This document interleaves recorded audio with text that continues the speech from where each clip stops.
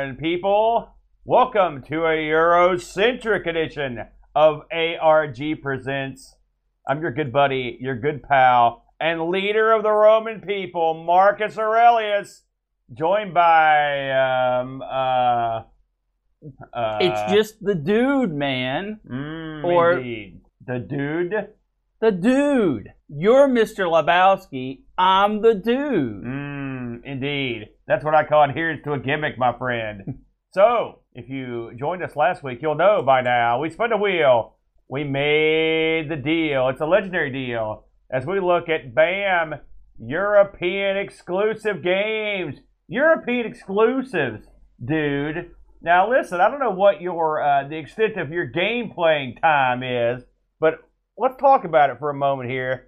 European exclusive games, why do they happen? It's a good question to ask.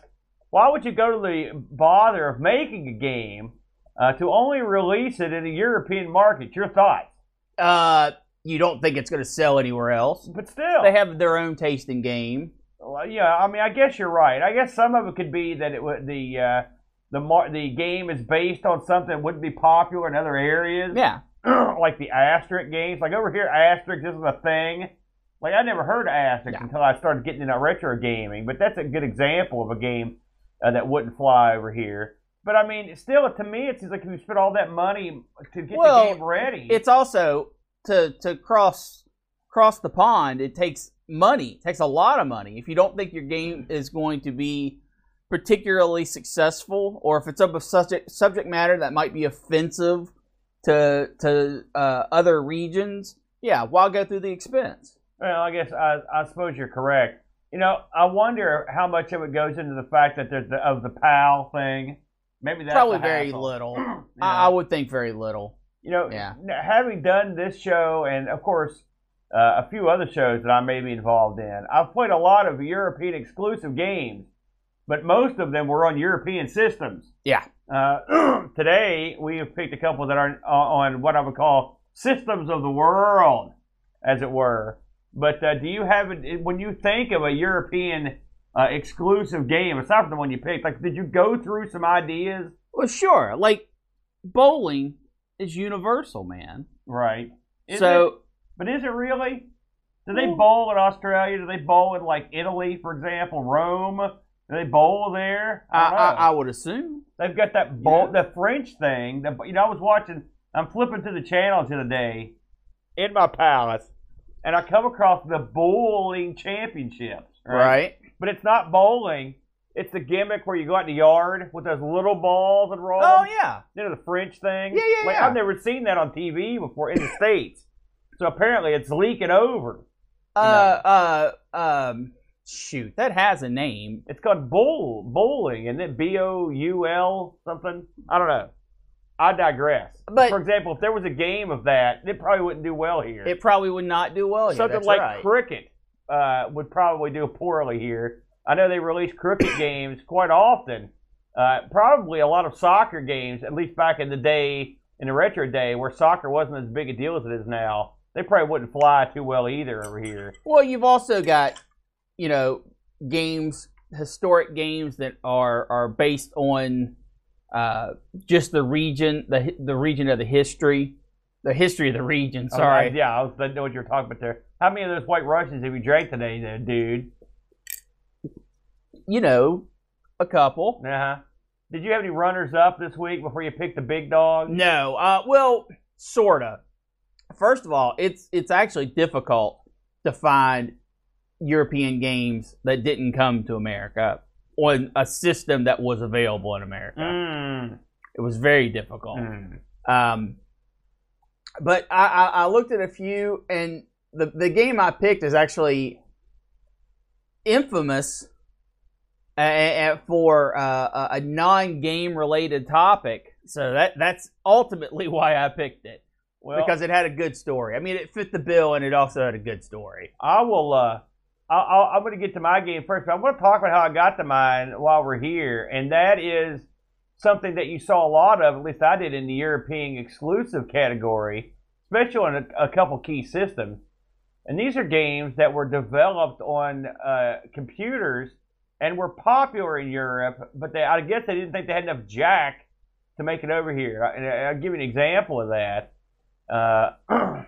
As we flip through these highlights here, if you're watching at home, some of these are Game Boy Advance games, and one of the games on here was a game that was very popular on the Amiga and in Europe called Speedball 2. In fact, I bought a copy for the Amiga in the States. So clearly there was an audience for it. But it was a Game Boy Advance exclusive or Game Boy Color exclusive because they didn't think it would go over here, which strikes me as odd. But that is a reoccurring theme. Games that came from computers or were popular that didn't make the cut over here.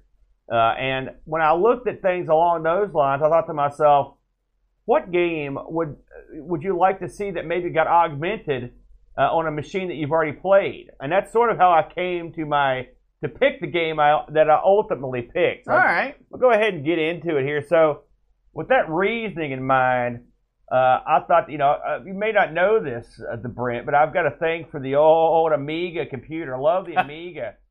I've heard you talked about it once or twice. Yeah, that's right. And so there's a game that me and you both love in the arcade, all right?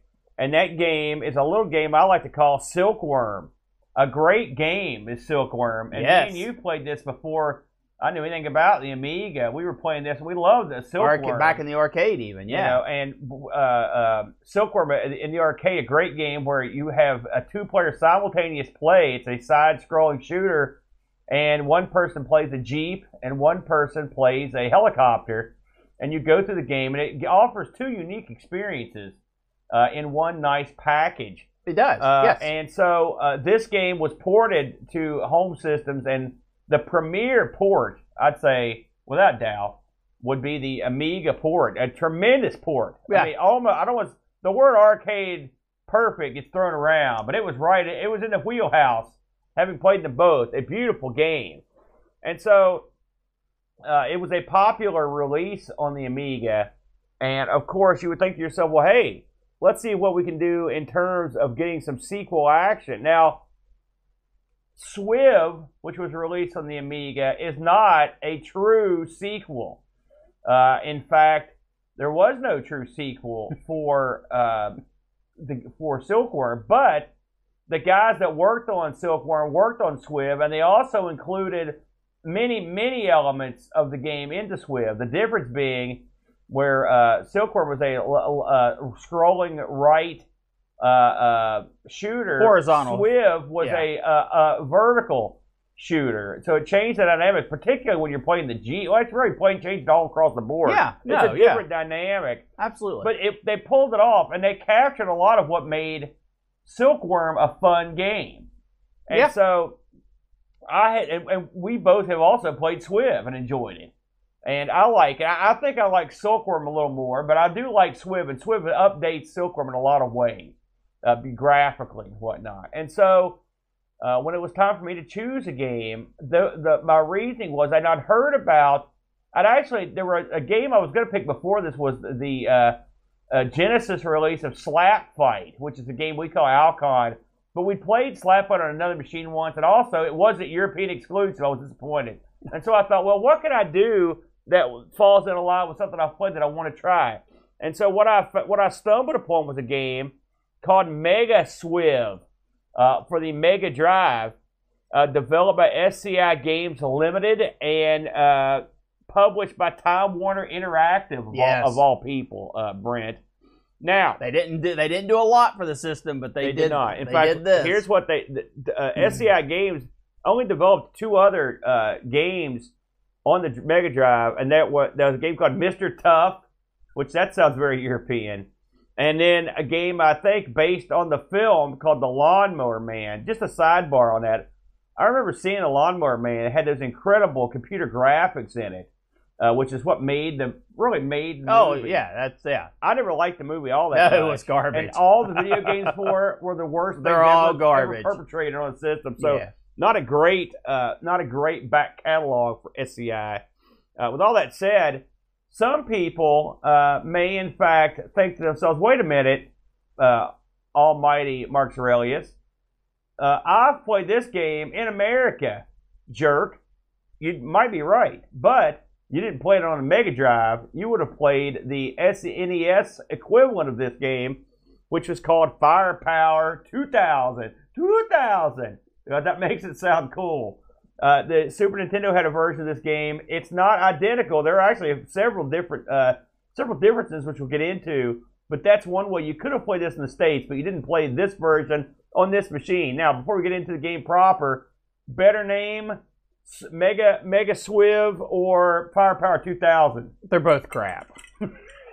Fair enough. But it was on a Mega Drive, so you can at least give it that. Well, Swiv is really stupid. Well, and Swiv has meaning, my friend. Oh, dear dude. I'm aware. I'm aware that it's an acronym, man. Yeah. But it's still dumb. Well, I can't argue with you on that.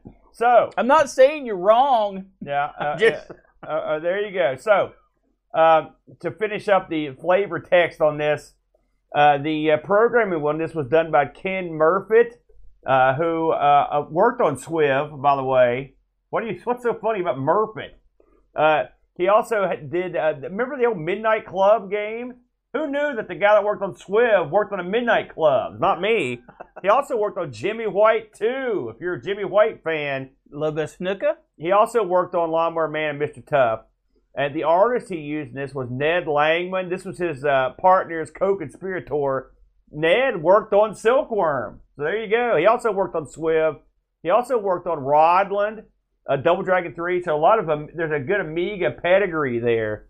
And the composer of the music was David Whitaker, another one of our favorites that we hear about all the time from back in the day. So, most people don't realize that these shooters have plots, and this one's got one, by the way. Get this plot, the Brent. I bet you have no idea what the plot is on this, do you? Yeah. You know the plot? Yes. Okay, well, I'm going to read it for everyone that doesn't know it. Oh, okay. Tests of prototype military airships near Bermuda end in disaster as the airships vanish. Not good. In reality, an underground race captured the airships and are using their technology to build a new, unstoppable army powered by computer drones. Sound familiar? It's like a glimpse into the present. An army that's no nation's army can match, and it's up to the players to stop it. You're going to be controlling Mega Swiv 1 and Mega Swiv 2. Mega Swiv 1 is the helicopter, and Mega Swiv 2 is the Jeep. They've got their own names. Do you know what SWIV stands for? Here's the big quiz. Oh, man. You don't know. I looked it up, but I can't remember now. It stands for Special Weapons Intercept Vehicle. Intercept. That was what it was. It seems like you wouldn't want to intercept No. it, but that's just me. I mentioned that this game was also released on the Super Nintendo-ish, right?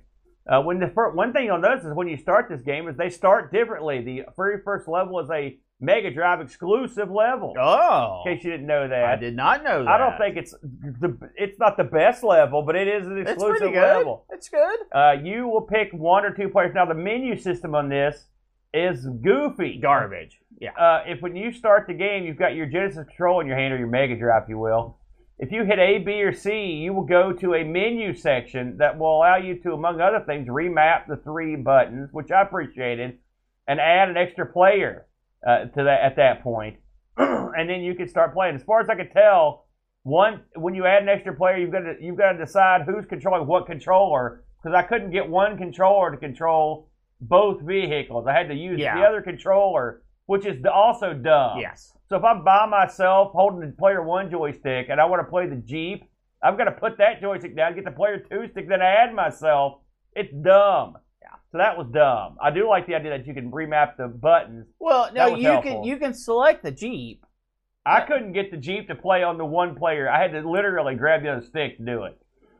Anyway, once you start the game, your vehicle fires up. Now, as Brent knows, I almost exclusively play the helicopter, but I did try both in this game to see how they felt. How does this thing work? Well, you drive your vehicle or plane up the screen, and you are shooting and attacking ground and air targets. It's a variety of targets, everything from tanks to enemy aircraft like helicopters and jets, to floating drones, to ground-based mega guns. There's all sorts of different stuff you're going to fight. And you're also going to fight this thing through a variety of levels. I believe there are 7 levels in this. Each level ending in a boss fight. Some of the boss fights, they range from to pretty clever. Yeah. In fact, I'd say the very first boss fight, it was one of the more clever boss fights I've ever seen. I don't know if you got that far. Did you get past the first boss? Oh, yeah. I don't know. Oh, What yeah. did you think about the first boss? You have to line up, once you blow the cover off this building or whatever, you have to line up these plungers by shooting them to the top. You have to get all of the plunges, 4 of them, I believe, up to the top before it'll explode, which means you have to keep working them because they slide back down. I thought that was real clever. I've never seen one like that before. It all depends on what gun you're using. Yeah, and which we're going to get to. So your main bullet. It's not so hard depending on your gun choice. Your main weapon in this is it's called a needle gun, but that's just straight up bullets.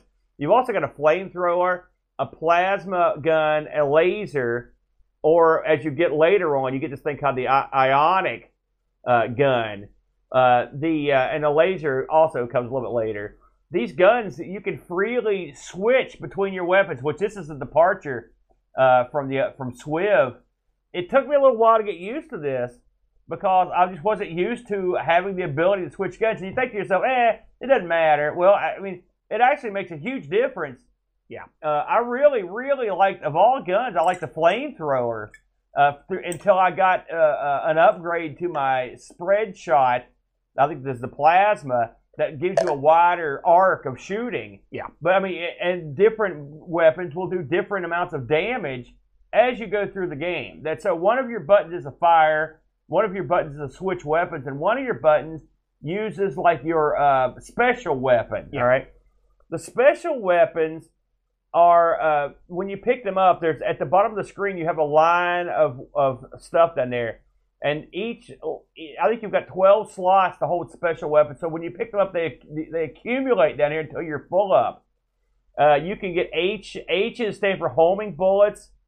X fires a single batch of straight missiles, and S triggers an expanding ring of fire. So this is a game where you get 3 separate super weapons that you can sort of control what you're holding in your arsenal. This I thought was real clever, actually. Yeah. Again, this is not something I was used to. It took a little while for me to get used to having all those weapons, and also to figure out exactly what I was doing, because you don't expect the game to let you have that much jack.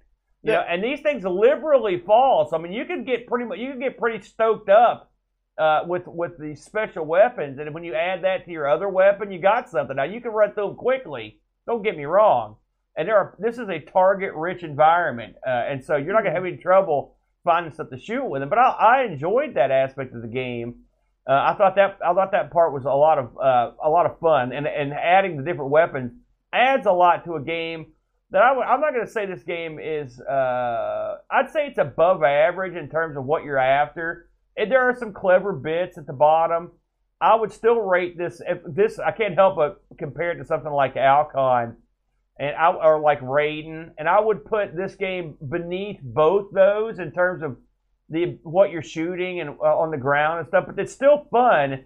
And one thing it has over a game like Raiden, for example, is those different super weapons that give you a little dimension there that you don't normally get. Well, that's just like your opinion, man, and I'm sorry, but it's wrong. Well, I'll get to you in a second there, LaBow. So on top of that, I want to talk about the graphics themselves. Of course, you've got several different levels in the game, and they're pretty much what you would expect to find in a game like this.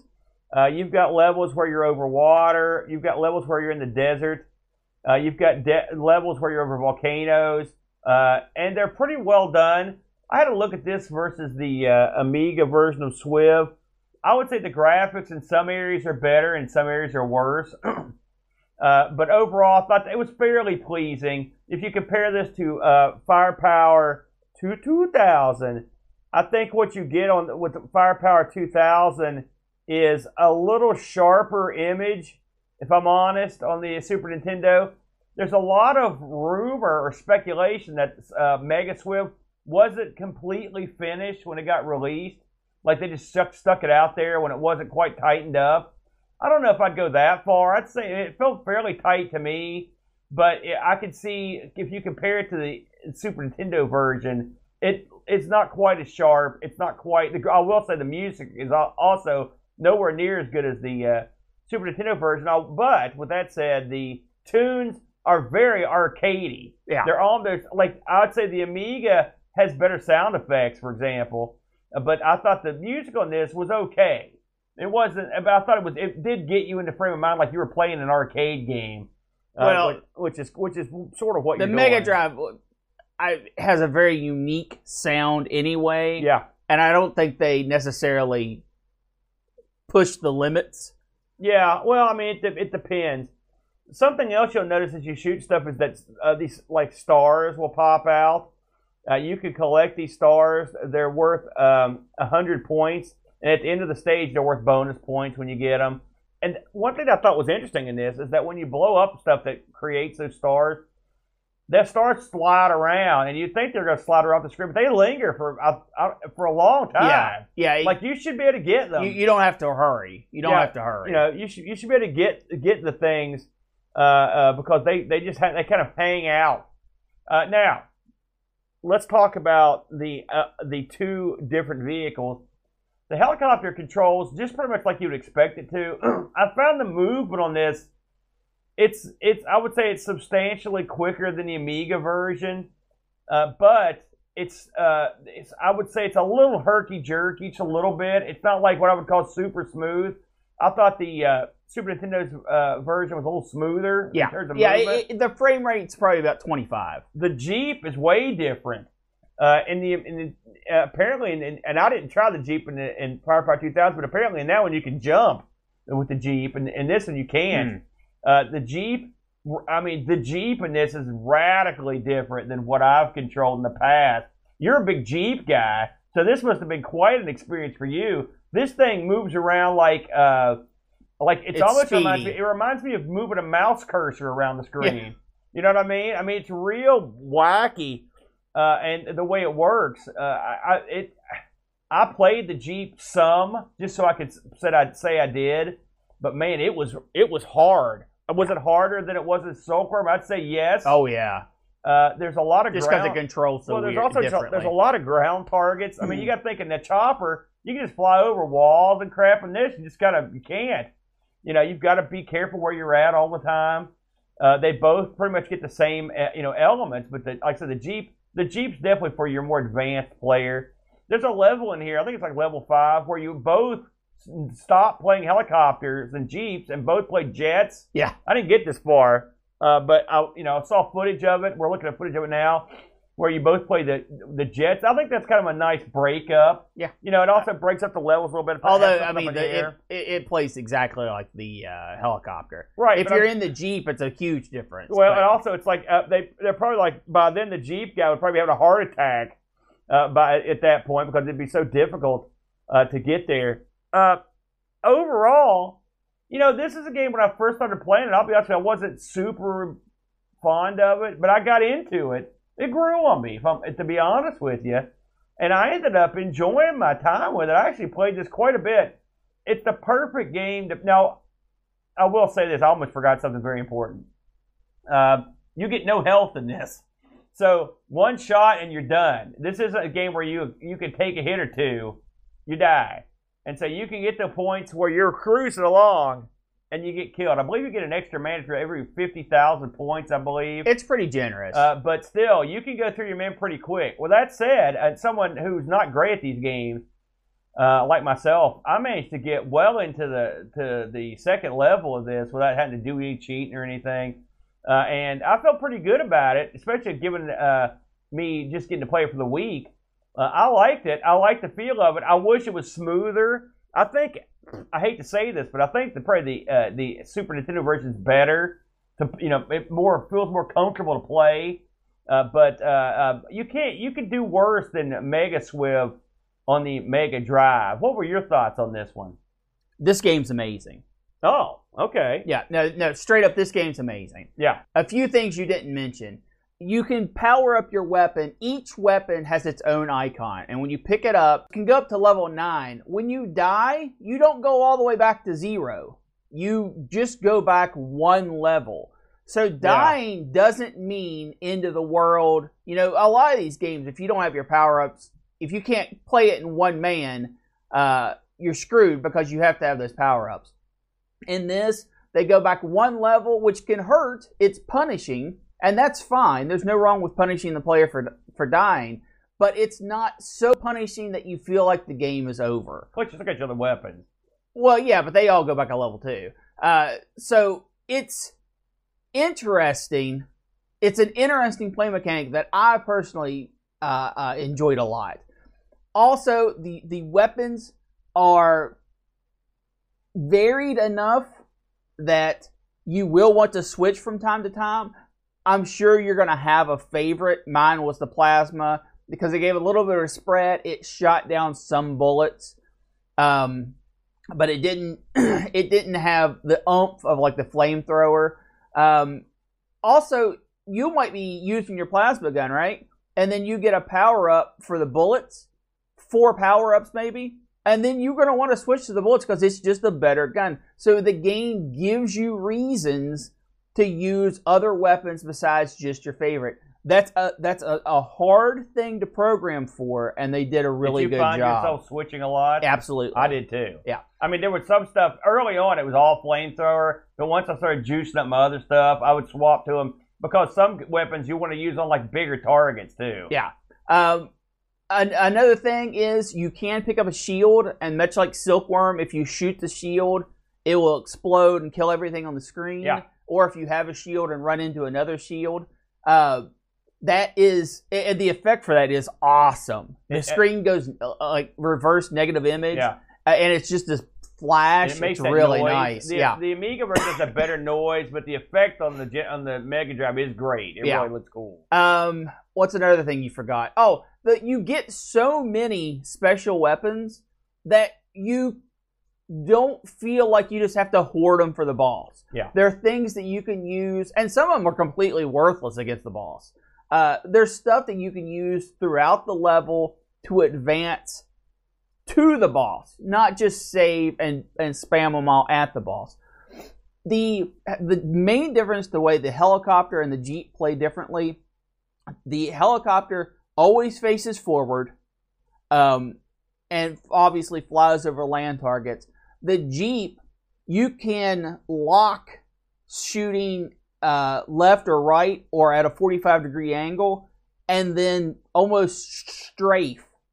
Like, so you could be pointing to the left and moving to the right. How often did you use that? I mean, my problem with that is you would get stuff would come up that you didn't have a gun aimed toward, and then you're gonna hurry and reconfigure everything real quick. And I don't have the skill, to be honest with you. Well, the Jeep is no question harder. However, the benefit of the Jeep is you don't have to dodge air targets.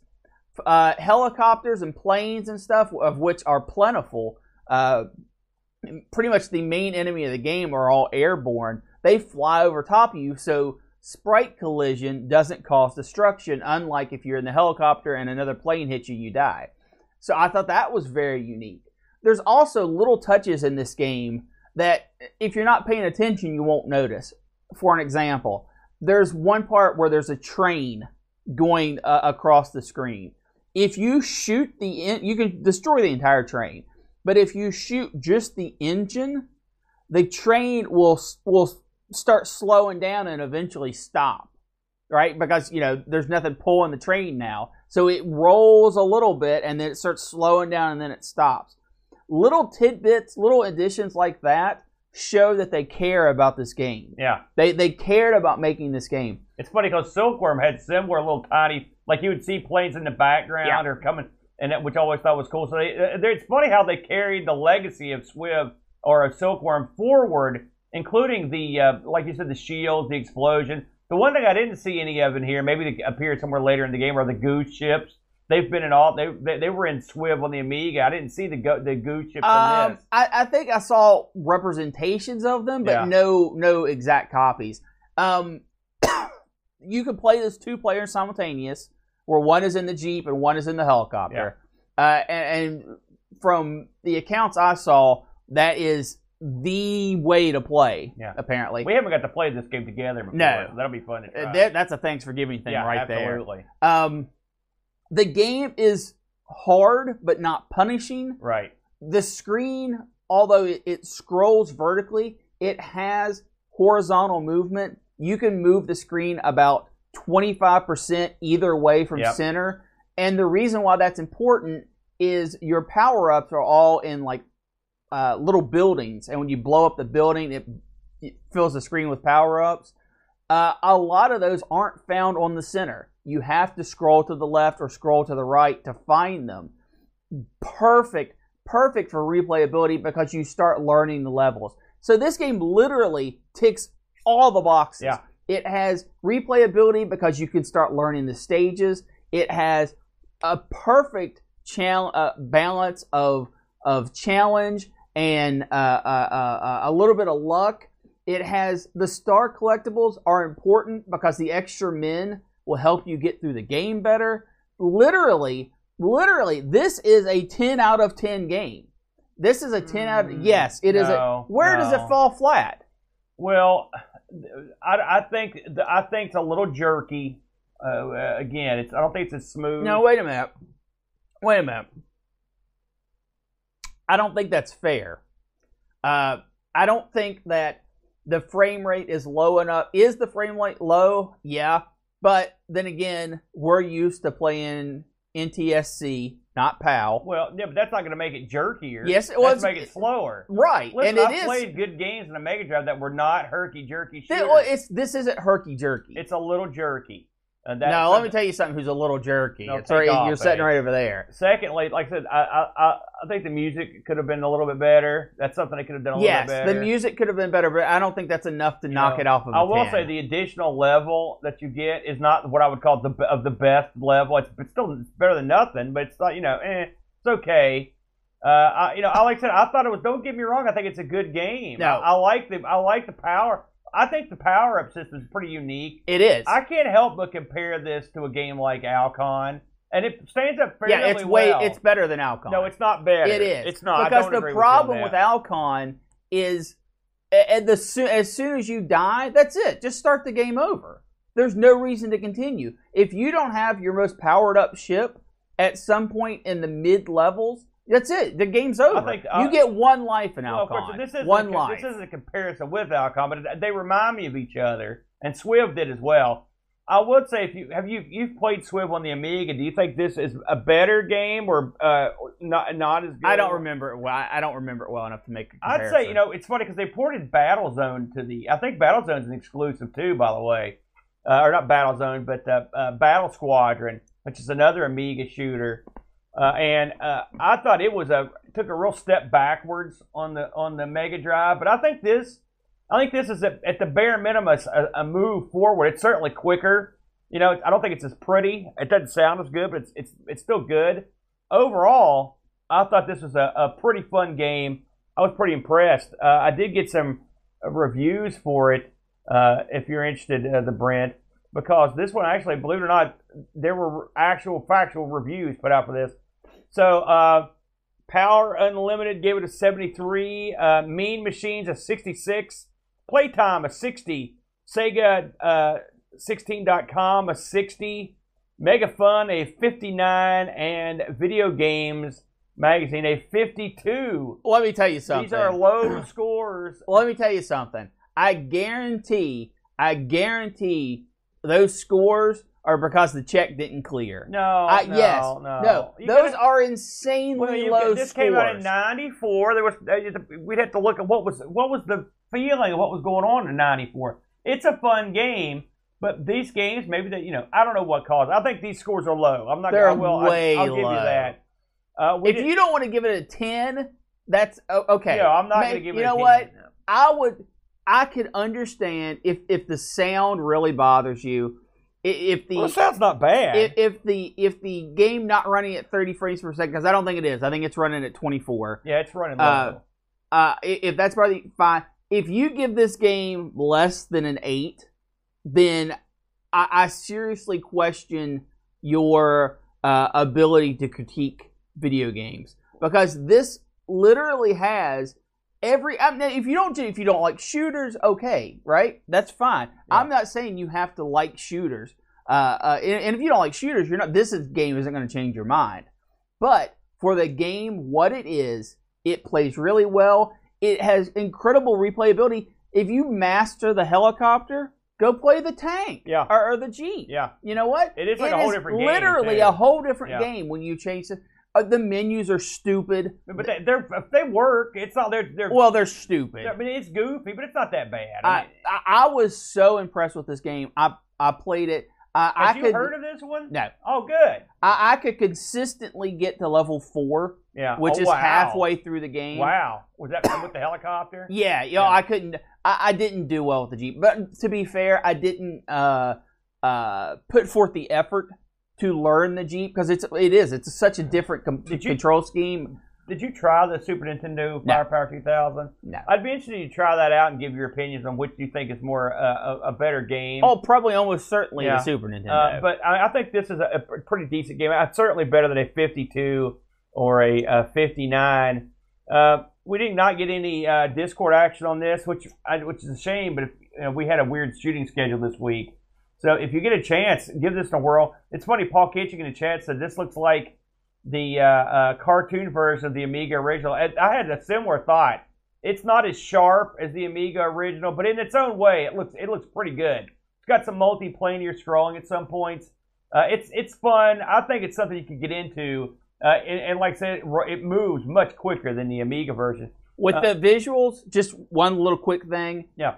I was never in question in what was an enemy bullet, what was an enemy sprite, and what was a pickup for the player. That was never a question at any point in my entire play. Which is completely different than your game, which we'll get to. Well, and the reason why that's important is this game is not snappy fast. If you're looking for a bullet hell, this is not it. This is the kind of game I like because I can actually have success at it. This is a silkworm level of difficulty and playability. How do you like the progression of the Silkworm into this sort of game? Are you cool with it? I mean, absolutely. Now there's a third game, Swiv 3D, which I seem like I've tried out and was not real pleased with.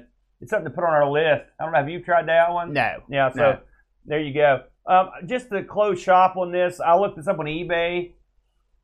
Loose, you can get a copy of the Mega Swiv for $11. If you want the box version, you're gonna pay $32.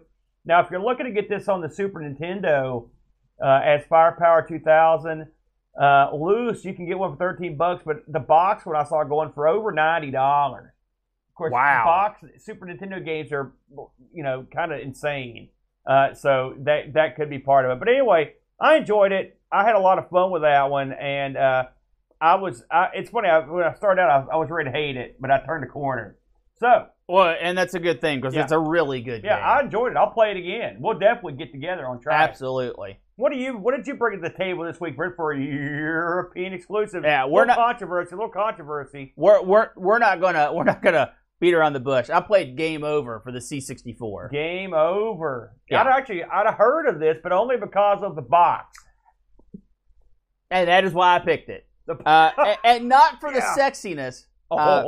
Although there is sexiness, but what other reason would you pick it? For the controversy. Oh, for the controversy. But the sexiness is the controversy. This was released on the Amstrad CPC, the Commodore 64, the MSX, the Thompson T07, and the ZX Spectrum. The Thompson got in there. Yeah, I love it.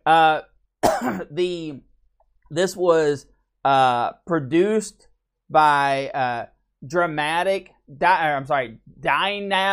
Software. Spelled stupidly. And it had a couple publishers. Image Software or Imagine Software is who is credited for the release, but it also Aaron, can you remember the other people that put this out off the top of your head? Summit. Yeah. That was it's right there. Oh, there you go. Both they released this game twice. And it wasn't like one company did one company did the other. It's this whole mishmash, screwed up thing, right?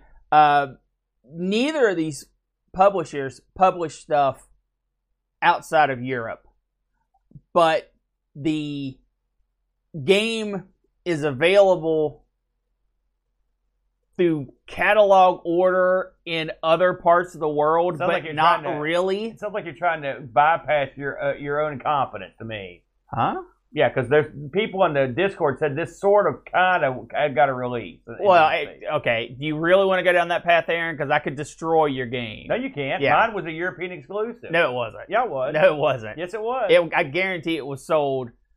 Just because you slap another name on it doesn't mean it's not the same game. Anyway, Give me a break. Anyway, this is it's a horrible game. Well, you really took the steam out of that. Yeah, no, this is a horrible game. I'm going to go over the game first because it's the least interesting of the bunch, and then we'll get into the controversy of it.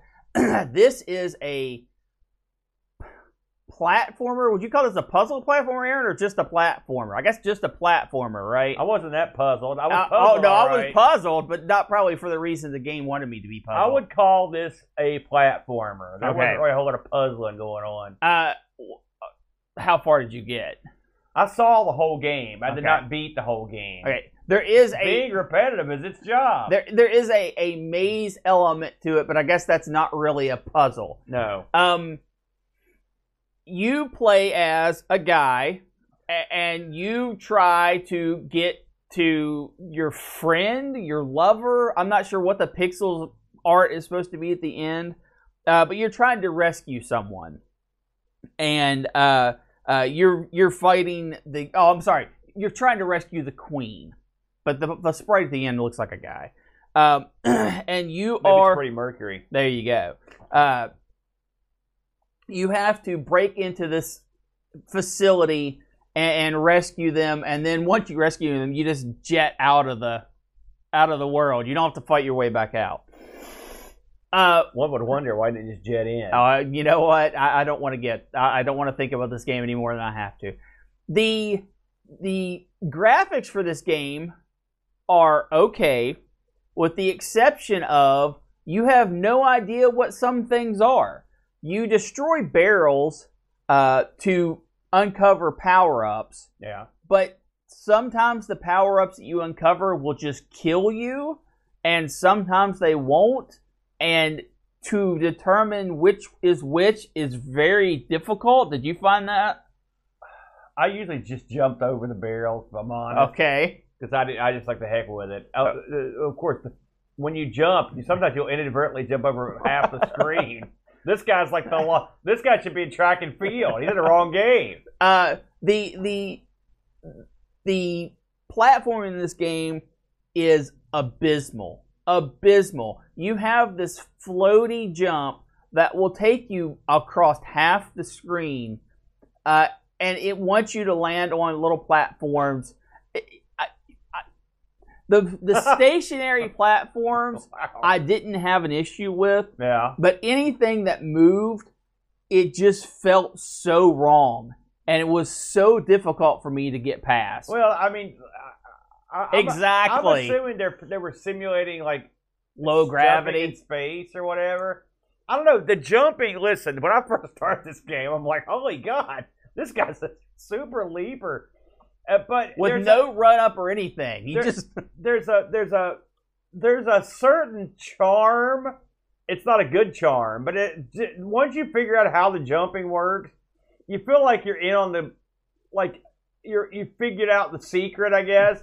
So when you make it to a platform and stuff, you're like, yeah, I got this figured out because my guy jumps halfway across the screen. You have to make one of those platforms, like the first moving platform, you have to be totally on the other side of the screen and just say, oh, here we go. You may run Leap through of faith. stuff. There may be bullets. Doesn't matter. It just keeps on going and hope you hit those platforms. There's a certain joy in it, I guess. A little joy. I'd say it was a lot of joy. wow. So the game in its entirety is about 10 minutes long. And if you Good luck beating it that quick. well, I'm saying to go through the game from beginning to end, if you're going to win, it's about 10 minutes long, Yeah.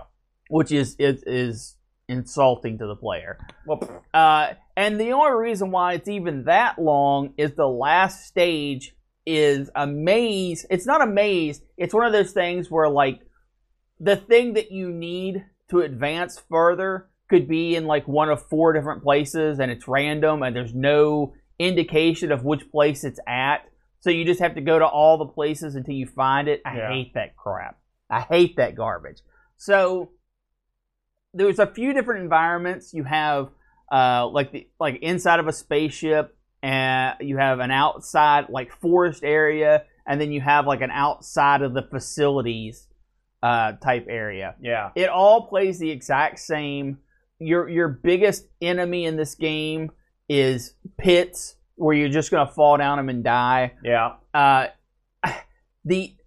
Nothing feels good in this game. The jumping doesn't feel good. The shooting, you shoot. You have 2 different fires. You either have your special weapon, which can be like this force wave that kills everything in some levels, or it can be a grenade in some levels that it's worthless because the arc in it is as bad as your jump. The grenade is like the shooting equivalent of the jumping. Yeah. Like you have, which is, again, it is sort of fulfilling when you shoot something with it. You're like, yeah, I did it. And then your other weapon is a pea shooter, which takes 4 or 5 shots on most enemies to do any actual damage and kill them. It's all so unsatisfying. It's so unsatisfying. And there's never a moment in this game where you feel comfortable. There's some places where you have to get into elevators, right? Yeah. And to use the elevator, you have to walk onto the elevator, which sounds like a pretty basic concept. Yeah. But you have to stop so that your person is on the elevator, and your guy takes steps, and it's like he has a grid that he stops on. But that's not true, because you can turn and take like half steps. Yeah, or even look backwards. So to line up to get into this elevator is really difficult most of the time. And it's frustratingly difficult, not fun difficult. So you go through the levels, you have a health meter, and you can pick up different power-ups like invincibility or health regen. But I almost never died from damage. I always died from pits. Did you experience that as well? Oh, I died from damage sometimes. But I mean, it depends on where you're at or how much you care. There's also that. Enemies will just spawn on top of you at the edge of screens. Yeah. Oh, they'll come in from behind when you. I mean, the enemies' appearances suck. They also suck. I thought the health bar was pretty generous. I will say that. It is. And I think the health power-ups are fairly well distributed. I mean, they're random, but they seem to pop up enough. But again, if you fall down a hole, that ain't going to help you. I had no fun with this game. I was so... And what blows my mind is this was fairly well received. Yeah, this was fairly well received across the platforms. Really? Yeah. Well, it did well enough to get a sequel. I did see that. So and it got ported everywhere, including just for your edification, Brent. I don't know if you tried this version, but I did stick the MSX version on here, and I'm assuming the MSX version is a direct port of the Spectrum version, because that's what it looked very, very specky like. So, Aaron, what do you think the MSX version of the game got, score-wise? That's right, an 8 out of 10. Whoa. The Spectrum version got a 7 out of 10. No, I'm sorry, Yeah. The Spectrum version got an 8 out of 10. The Amstrad version got a 7 out of 10. Yeah. And the C64 version got a 7 out of 10. In some ways, the MSX / Spectrum version looks better. It looks like the guy's moving better. But I mean, neither one of these games. Okay, let me comment on these real quick, right. if I may. Absolutely. Because I've played, we play a lot of games on some of these more simpler systems. Yep. This game, it's not a good game. However, I can see the appeal, and I'll tell you what the appeals are. Number one, the tape loading screen, super sexy girl. Well, we're going to get to that part, Right, so just skip that for now. in there. Right. Secondly, It's an exploration game. You can go looking around. Is it though? It is. You can go. Listen, you've got free roam, especially on the elevator level, to go look around. And so there's a feeling. You sort of get a feeling. It's the old. Listen, some of these flip screen games are fun for you just because of that aspect of it. The bosses aren't bad. I like the fat green dude on the forest level, but I also like the giant spaceman you have to fight, which there's a kind of. But I mean, so the boss is the best part. Everything else about it is not that good. The jumping is weird. The moving of the guy, he looks like he's in a continual. He looks like he's walking uphill every step, even though he's not. Yeah. It's not what I would call a particularly original concept. Just go forward, try to get to the end, and it's nothing really stood out as different to me. So am I going to give this thing a high score? No, I'm not. But I mean, is it the worst, most deplorable hunk of crap I've ever seen in my whole life? I would say no. We've seen worse, but graphically, it's real chunky. You know, I mean, the C64 is underserviced here. Oh yes. You know, this is one of those games that probably looks and plays better on like the ZX. Because if you're not going to use the C64's abilities even close to its utmost, then what are you doing? Then you're just screwing around at that point. And so there's something about the ZX graphics and the palette and the sharpness of what they do that gives it some advantages in some games. And I'd say this is probably one of them. That much I didn't play with the ZX, so I can't back that up. But overall, I played this way less than I played Mega Swiv. Yes. I can tell you that right now. Yeah. Mega Swiv got the majority of my time. Yeah. But I did give this thing the old the college old try. Yeah. And like I said, it's not. You can play it once you understand how it plays. You can have some fun. How about that? We'll just go with that. But I didn't think it was. I had no fun. No, well, my fun equaled 0. Well, it's not the worst. I'm not going to give this a 0. I think this is a fair 3 out of 10 game. Curtis also mentioned something, and you're right. He says the earth tones that Boat loves so much are present, and that's the truth. This is a brown game on the outdoor levels. I did think about Boat quite a bit as we were playing this. I was like, yeah, this is right up Boat's alley of hate. Well, so let's now talk about the real reason why I picked this. So we both agree game crap. Well, I think I hate it less than you, but yeah. So let's talk about the real reason why this game was picked. The cover art for the box is great, infamous. It's great for its imagery, and this was a piece of artwork that originally appeared as a cover to the heavy metal. The cover of Heavy Metal issue in May '84. Maybe that's where I Volume saw 8, this. number 2. I thought this looked familiar. I used to have a ton of Heavy Metal magazines. And it was different because the for those not looking at home or have not seen this before, the image is of a scantily clad woman in the embrace of, what would you call it, Aaron? A weird space marine kind of holding her hostage. That's right. And the reason, and she is barely covered. Well, the original artwork, she's not covered at all. And they actually painted her what little bit of an outfit she has onto her for the cover. So when this game showed up in retail stores, they were like, no, we're not putting that on the shelf. And this all happened in Europe. If this happened in America, the game would have never made it to a shelf.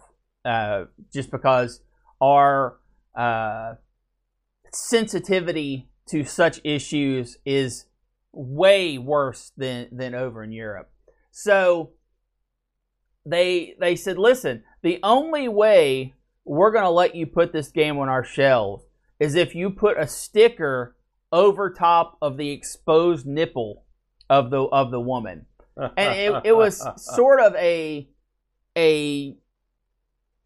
insult to the art Because, I mean... Well, I mean, they knew what they were doing, though, didn't they? Well, so here's what... So they said, okay, fine, we're going to do that. And they took the name of the developer and stuck a sticker on all the boxes.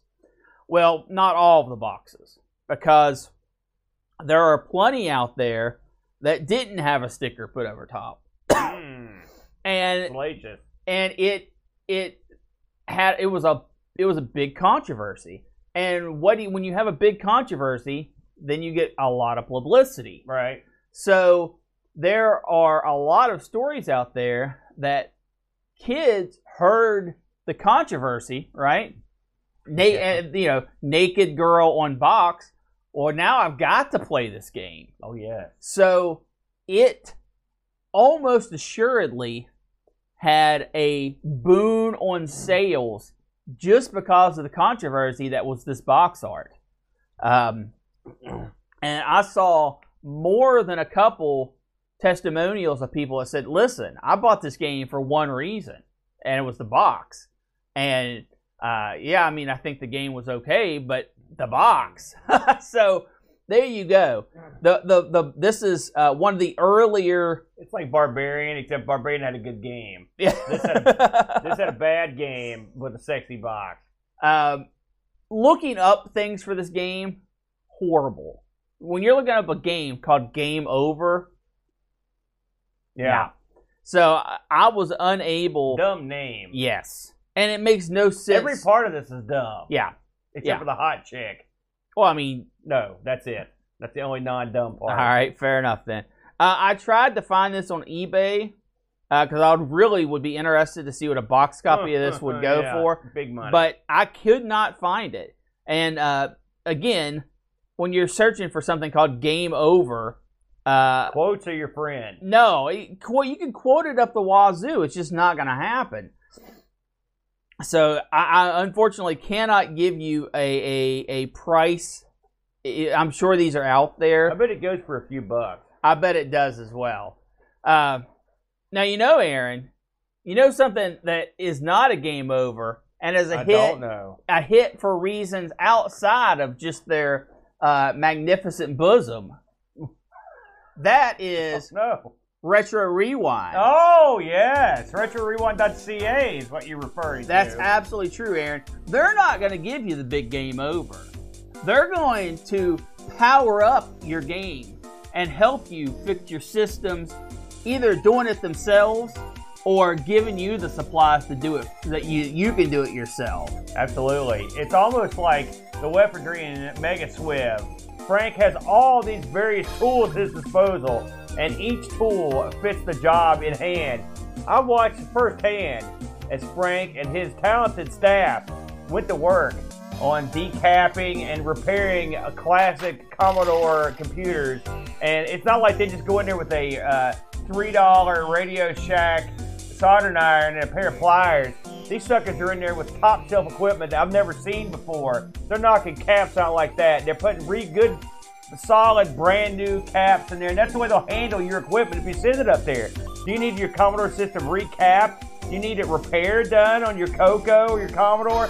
Send it up there. Your Amiga having a little issue with the reading discs or whatever, send it up there. Now, if you're the kind of person that takes care of their own business, like I am, then you can have Frank provide you with parts that you'll need to repair your machine. He'll also provide you with diagnostic tools, a wealth of goodies at your disposal, accelerators, SD solutions. You can get it all from our good buddy Frank at RetroRewind.ca. That's RetroRewind.ca, Brent. Absolutely. The old .ca.